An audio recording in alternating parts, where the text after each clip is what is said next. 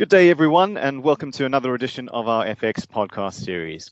Today, for the first time I can remember, Ellie Henderson from our economics team and I are not going to be joined by regular co-host Chris Brand from the FX trading desk. Instead, we'll be graced by the presence of none other than the head of FX and rates trading, Dimitri Theodosiou. And with so much on the agenda to discuss, this should prove to be a bumper edition. Before our regular listeners gasp in despair at the fact that Chris is not with us today, concerned no doubt for his well-being after his beloved Tottenham Hotspur lost to my team, the Arsenal, on Sunday, I want you all to take a deep breath and relax. Chris is fine. He is not on stress leave, but rather annual leave, and it was pre-planned. Whilst I cannot vouch for the fact that he has fully recovered from the North London derby loss, I'm pretty sure he is very happy sipping his pina coladas rather than joining me for this podcast. Anyway, enough about football. Let's move on. There's quite a lot of news to power through. Last week was a big week for central banks. We had the FOMC, the Bank of England, and a few others. Why don't we start there and bring in Ellie to get her thoughts on that, and particularly in an interesting time given that UK 10-year gilts popped above 1% today. So, Ellie, what are your thoughts on the FOMC and the Bank of England? Thanks, Kieran. Yeah, it was an extremely busy week for central bank meetings last week. And although a lot of the central banks we cover in detail, they did maintain policy, we did have some really interesting points come out of them. So if we start with the Fed, as expected, the federal funds target range was held at 0 to 0.25%, and the pace of asset purchases kept at least $120 billion a month. However, there were some pretty strong hints on a tapering timeline. So Fed Chair Powell, in his post-press conference, said that the Fed could easily move ahead to announce tapering at its November meeting, and that asset purchases could cease in their entirety in mid-2022. So that was a clear hint that we could be seeing some movement in the next meeting. But what was also interesting from this meeting is that we received an updated dot plot, and this really just sets out the FOMC participants' views on where they think rates may be over the next few years. So on this, there was a clear move forward in expectations from the last time we saw this in June. And now we have 9 out of the 18 participants expecting a rate hike next year. Our own view remains for a hike in early 2023, but we do see the risk of this being slightly earlier, possibly end 2022. But of course, this depends on the evolution of the data, and there are still a lot of uncertainties regarding the economic recovery in the US. Moving on to the Bank of England, as you mentioned, Kieran, this was equally exciting. Well, for people that are interested in monetary policy, it was exciting. So policy was maintained as expected, bank rate at 0.1% and the targeted stock of asset purchases at 895 billion. But moving away from the actual policy decision, it was quite a hawkish meeting. We had 2 members dissent on the QE vote. So Saunders, he dissented last time, so this wasn't much of a surprise, but he was also joined by Ramsden at this meeting.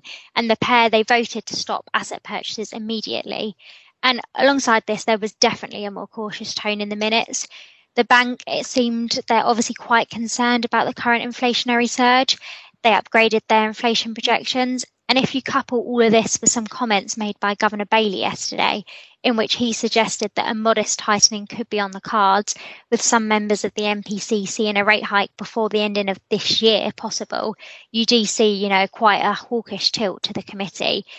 We think, given the concerns regarding how the labour market may react to the expiry of the furlough scheme, a concern that was noted in the minutes, a hike before the end of the year, although not impossible, is pretty unlikely. But we have actually moved our expectation for a rate hike forward by 3 months to a 15 bip hike in February next year, followed by another 25 basis point hike in August. So overall, and I'm sure Demi will touch on this, and as you said, Kieran, earlier, we did see quite a large market reaction to this more hawkish Bank of England meeting and the subsequent comments by Bailey that we got yesterday.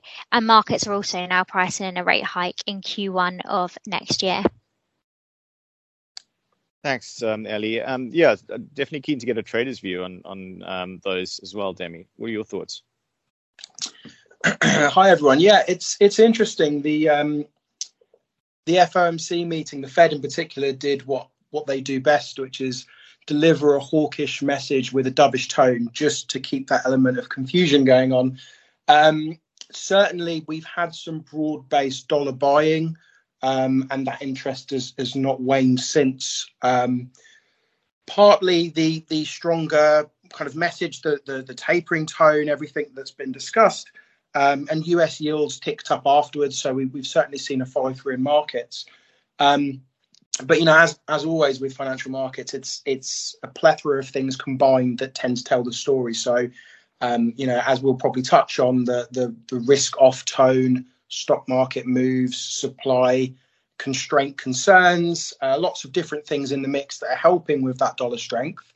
And that's certainly been a key theme that we've seen in the last week or so. In the UK, a slightly different message. So we obviously had a slightly stronger pound after the more hawkish talk. And Bailey yesterday, the governor talking around the potential need for further interest rate hike, or a interest rate hike, I should say. But it's coupled with a concern around a slowing economic recovery. So, can the economy handle a hike at times where prices are definitely surging? It's felt by everyone. And I think the mix of these things has been a little more difficult for the pound. So we are seeing some sterling weakness now creeping in, not just against the dollar where there's broad buying, but certainly across the board now it's starting to suffer a little bit. So interestingly, although both the central banks are taking a slightly more hawkish tilt, in the currency world, it's definitely the dollar that's prevailing at the moment. And I think some of that potentially, I'm interested to get your thoughts on this, is to do with some of the risk-off themes coming out of China. Evergrande or Evergrande, depending on how you pronounce it, is obviously has hit headlines quite concerning, really, in terms of the contagion risk potentially there. There's something like 171 banks domestically and another 121 other financial firms that have reportedly lent to Evergrande, and we kind of had this week of sterling dollar moving up and down depending on news, really on risk aversion. Have they made their coupon payments or not? Things seemed somewhat calm yesterday, but interesting to get the latest views from you, Ellie, on that situation. Is it something to be concerned about? Could it be another Lehman Brothers-esque story, one to watch out for? It's definitely a key risk, and we saw how just developments on this Evergrande story has been moving the markets over the last week. And just to put it into context, Evergrande is China's second largest property developer, and it has liabilities of over $300 billion. And we just want to put this in some sort of context. That's somewhere between the entire GDP of Portugal and Ireland. So if we're talking about risks of a potential default, they are certainly there. So it all started to come ahead a couple of weeks ago when Chinese authorities warned major banks that Evergrande may not be able to pay their interest payments. And, since then, if you've been following the story, payments have been missed, and markets, they do seem to be bracing for some sort of default.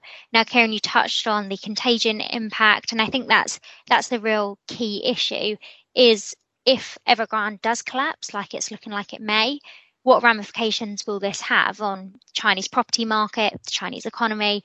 And ultimately, of course, that's going to link into global growth. And I think that's why we've seen some market moves. So there are many concerns. If we start off with the impact on the Chinese property market, we've seen this before with Lehman's. There was kind of a mantra of a too big to fail sort of theme going on in the property market. A lot of the property developers are quite indebted, but there was a belief that the Chinese authorities would never allow a company of that size to default. We still don't know whether they will, and government has warned local authorities to prepare for a default, but the latest development as well on that, which literally came through just before we started speaking, was that Beijing has ordered state-owned companies to hoover up Evergrande assets. So it is rapidly evolving. But because of all of this, it's kind of causing investors to be more risk averse. And we've seen that in the fall of the share price of other property developers that aren't even that exposed to Evergrande in China, just because investors are more risk averse. They're not sure whether China will step in and help out these indebted companies. Will it lead to a housing wider housing market crash. We don't have a crystal ball, but if it does, it would pose a risk to the Chinese economy in general. The property market is estimated to be around 10 to 30% of Chinese GDP, depending on how you measure it. And this is kind of coming at a time where removing Evergrande from the picture, activity in China is slowing anyway. There's COVID outbreaks, we've seen tighter regulations, and we've also seen power curbs that really have been weighing on the data. So it's hard to predict what will happen, but there is this risk. Is it overblown? We don't know. We'll have to keep monitoring the situation and keep reading the headlines and see what happens. I'm trying to just cast my mind back to Lehman Brothers and the 2008 global financial crisis. And I think, from where I'm sat, I remember, it wasn't like subprime was a thing that wasn't talked about in the lead up to everything going bang. And I think it's just something that our clients need to be aware of. It's one that we can't take our eye off the ball. I'm not sure if you agree, Demi, and if you think that maybe, part of this dollar strength we're seeing is something to do with the risk-off nature of markets and the dollar being a safe haven, and that's why we're not seeing kind of that follow-through that you'd expect, given the yield curve in the UK is bumped up this week. So, what are your thoughts there?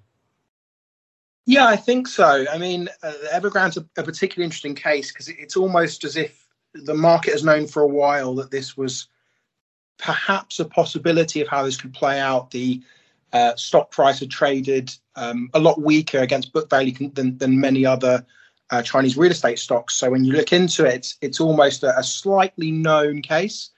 But equally, when these things do come to the fore, as you rightly link with the subprime crisis, the eventuality of one firm hitting and the potential contagion, and then the reality of it happening, and that's when markets tend to react. So you almost get some kind of pricing in of the risk to some degree, and then of course the market watches as it plays out, and it continues to price in or price out the risk as it sees it being fit. So it is certainly affecting markets. Stock markets, currency markets are all feeling the strain. And I think, as you mentioned, the combination of that risk-off theme with US rates rising a little, and that tends to be an overriding theme when US policy shifts. That tends to bully the entire currency market. So those two things aligning for a stronger dollar really is the driving force at the moment. So difficult to tell exactly what the main driver is, but certainly the stars are aligning at the moment for a stronger dollar. Just putting my risk management hat on for a second there, with implied volatility so low in FX crosses, especially the majors, sterling dollar and sterling euro, what we have actually seen is kind of the hedging that kind of happened in those 2008-9 periods, and again over that Brexit period, where you can overlay macro hedges. Premium paid vanilla options, of course, come into play, and they are cheap relative to what we've become accustomed to, but also collars. So we have seen a fair few corporates come in and layer in collars, sometimes premium paid collars, where you can protect something that's almost seems far away from market now, buying dollars at say 130, but participate into the 140s where you are capped at a rate in and around the 140 mark, and maybe pay a small premium up front to get levels adjusted to what your budget rates are and so forth. But it is interesting that we are beginning to see some of those trades come back in. I guess it's people who are looking at currency markets and just don't want to take that risk of a huge fall back down to levels that, again, we kind of look back and go, 120, could that possibly happen? You're talking disaster kind of scenarios here, but you can get rid of that risk quite efficiently with the use of macro hedges. And so do speak to us if you do want to pick up on any of those ideas. The other thing we must bring up and talk about is US fiscal policy. Ellie, keen to get your thoughts, because there's so much going on there with the infrastructure bill. I mean, we're coming close to the debt ceiling and spending, and also the spending bill as well. Could that be something that we need to keep our eye on in terms of risks for the market?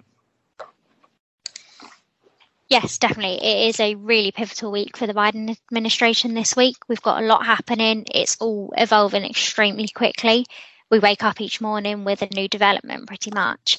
The thing is, this week we have a variety of different bills trying to cross the line. So if we start with the fiscal stimulus package, you mentioned the infrastructure bill, Kieran. So we've got the $1 trillion infrastructure bill and also the $3.5 trillion budget reconciliation bill set to be passed without Republican support. Votes on both of those this week. So the infrastructure bill was expected to be voted on Monday. However, this vote was delayed to provide more time for negotiations on the larger $3.5 trillion bill to conclude. So the idea was to appease all sides of Congress. I'm sorry, I'm getting a little political here. The two bills would move in tandem, so they'd be voted on at the same time. But with Democrats, they're really squabbling between themselves over the price of the larger bill. Some side of the Democratic Party want a larger bill than $3.5 trillion. Some want it smaller. Speaker Pelosi, she's conceded, and last night she kind of signalled that the infrastructure bill may have to progress alone after all. So hopefully we'll see a vote on the infrastructure bill this week. What's going to happen with the larger $3.5 trillion or whatever that price tag may be bill is yet to be seen. But what may really move the markets is the funding bill for the next fiscal year, and alongside that, the debt ceiling suspension. So the Democrats, they're seeking a bipartisan approach to passing these bills, and they acknowledge the Republicans' resistance to suspend the debt ceiling, as they think it could encourage reckless spending. So what the Democrats have done, they've kind of done a political manoeuvre and opted to tie the funding bill to the debt ceiling, so you'd vote on them together, knowing that without a vote on the funding bill for the next fiscal year, the government could face a partial shutdown on Friday, and no one wants that. But at a procedural vote over the weekend, despite this threat of the shutdown, Republicans still opted to block this bill because they do not want to suspend the debt ceiling. So the options the Democrats are now presented with are face a shutdown on Friday and all the turmoil that comes with that, or separate the two bills, as has kind of been suggested in the media.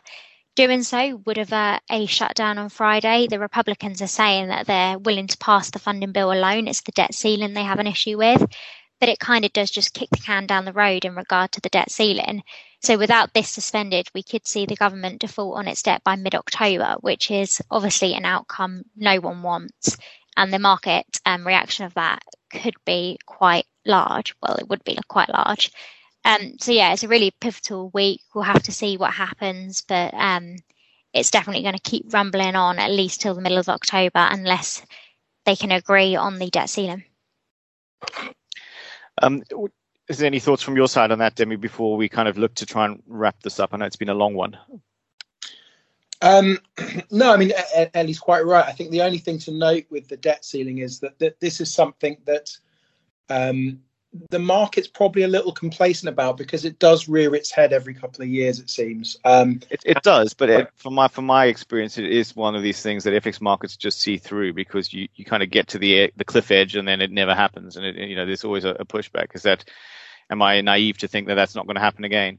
Well, no, actually, I agree with you, Kieran. I think my point was more of the lines of the markets are kind of underpricing the risk of this, because normally what happens is either at the 11th hour or, quite frankly, the 13th hour afterwards, something gets sorted, because it's kind of like a game of chicken where they're driving towards each other, and at some point someone has to turn. So certainly, the stakes have been a bit raised. I believe I saw some Fed comments around concerns about US credibility if they were to move towards default or anything like that. So certainly it is a focus, but right now my feeling is the markets are really not pricing in that kind of risk. And so, to Ellie's point, if something were to happen outside of expectations there, it would be a much larger move than you would normally have.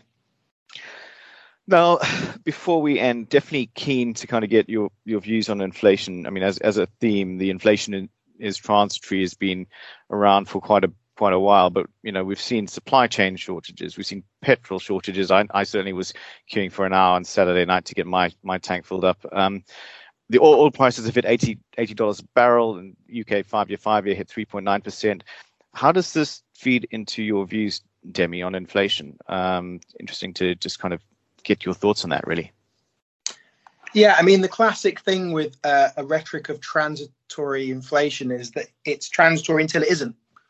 And certainly there's some base effects which should roll out, but as part of that, there is an expectation of supply chain blocking up, and that's really one of the key concerns here. Because and again from Governor Bailey's speech yesterday, whilst there is a view of price pressures being transient, monetary policy won't increase the supply of semiconductors to get new cars on the road, or in fact provide new HGV drivers for the UK. So there's only so much that policy can do to temper some of these factors. And what the market's starting to do is hedge its bets around inflation getting slightly out of control.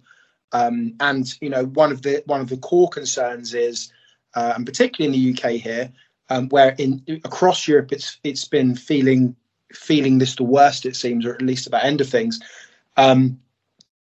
is you don't really want to have a slowing economic recovery coupled with rising inflation, because it becomes very difficult for monetary policy to intervene, because the more you raise rates to temper the inflationary pressures, the more pressure you put on the economy, which is already starting to slow. So it's a very difficult tightrope to walk in that situation, and again, possibly why the pound is continuing to struggle despite interest rate hike talk, which normally would be a big sterling positive.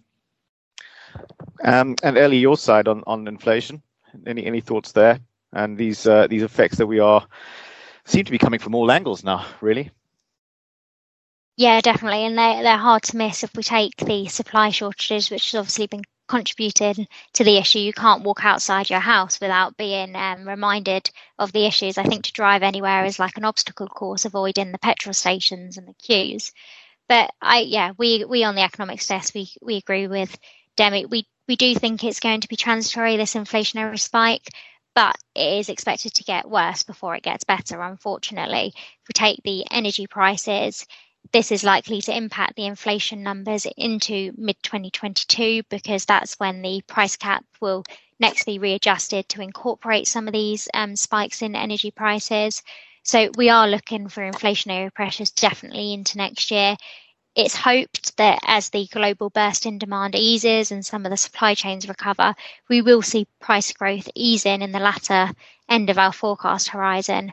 But for now, inflationary pressures will be here for definitely the next few months, and it'll be interesting to see how monetary policy reacts to that. And then just to wrap things up, I always tend to ask Chris for his thoughts on the technical levels, certainly in sterling dollar and sterling euro. So Demi, please give us your thoughts on those. I mean, 136 has to be a key level in cable, I'd imagine. It actually popped just below that 136 mark before we started recording, just briefly. So it could be a false break, but that took us back to July 21 levels. Is that kind of the main one you're watching on the downside, or in cable? And are there any others our clients should be looking out for? Yeah, so this 135, 60, 70 zone, so a little below the 136 area, where we've had these false breaks lower in July and February, quite frankly, on the way up. That's been a key level. So this kind of zone, let's say, is pretty key. So if we do get a sustained break and close, I would say on the week, actually, if you were looking at this more technically, then it would signal further sterling weakness could come. But what we have generally found this year is the markets have traded in ranges. So it always looks scariest at the bottom and it always looks the most optimistic at the top. So we should, I guess, keep that in mind. The difference here as well, though, would be to mention that the similar kind of trading at the bottom of the range is also happening for the euro against the dollar. So across there, we've had a kind of 116s to 122s range. And we're trading, the upper 116s at the moment. And similar with cable, this kind of 135s to 142s range, we're at the bottom of that. So it's not necessarily just a sterling thing here, that there's certainly a lot of the dollar crosses are trading at the lows. And we can see it when we look at sterling euro. So we had a strong rally in the first quarter in sterling euro where, the Brexit Brexit agreements were done, and the UK vaccinated quite quickly, and we moved up to the kind of 115 to 118 range, let's say, and we are still trading in that range. So it's not as though the pound has just weakened everywhere. Certainly, the driving force seems to be the dollar move, as we kind of spoke about. So key levels around here for cable. Also key levels for euro dollar. So it is very much worth watching kind of how the dollar plays out in the next week. That's great. So thanks very much again, guys. It's really always been a pleasure chatting to both of you. I'm sure our listeners agree. Definitely lots to take in there. I mean, there are some serious risks, of course, as mentioned, and we need to keep vigilant of those. But at the same time, we can't forget, we haven't really had time to speak about COVID, but schools have gone back and numbers seem okay. So there are some positives for the pound too. I'm going to wrap that up now. No time for any more talk on football. Next time we do this, Chris will probably be back in a few weeks, and Arsenal would have lost a few games, and Spurs would have won some, so he'll probably be asking me to bring it up again. So on that note, let's leave it there, folks, and we'll catch you on the next one.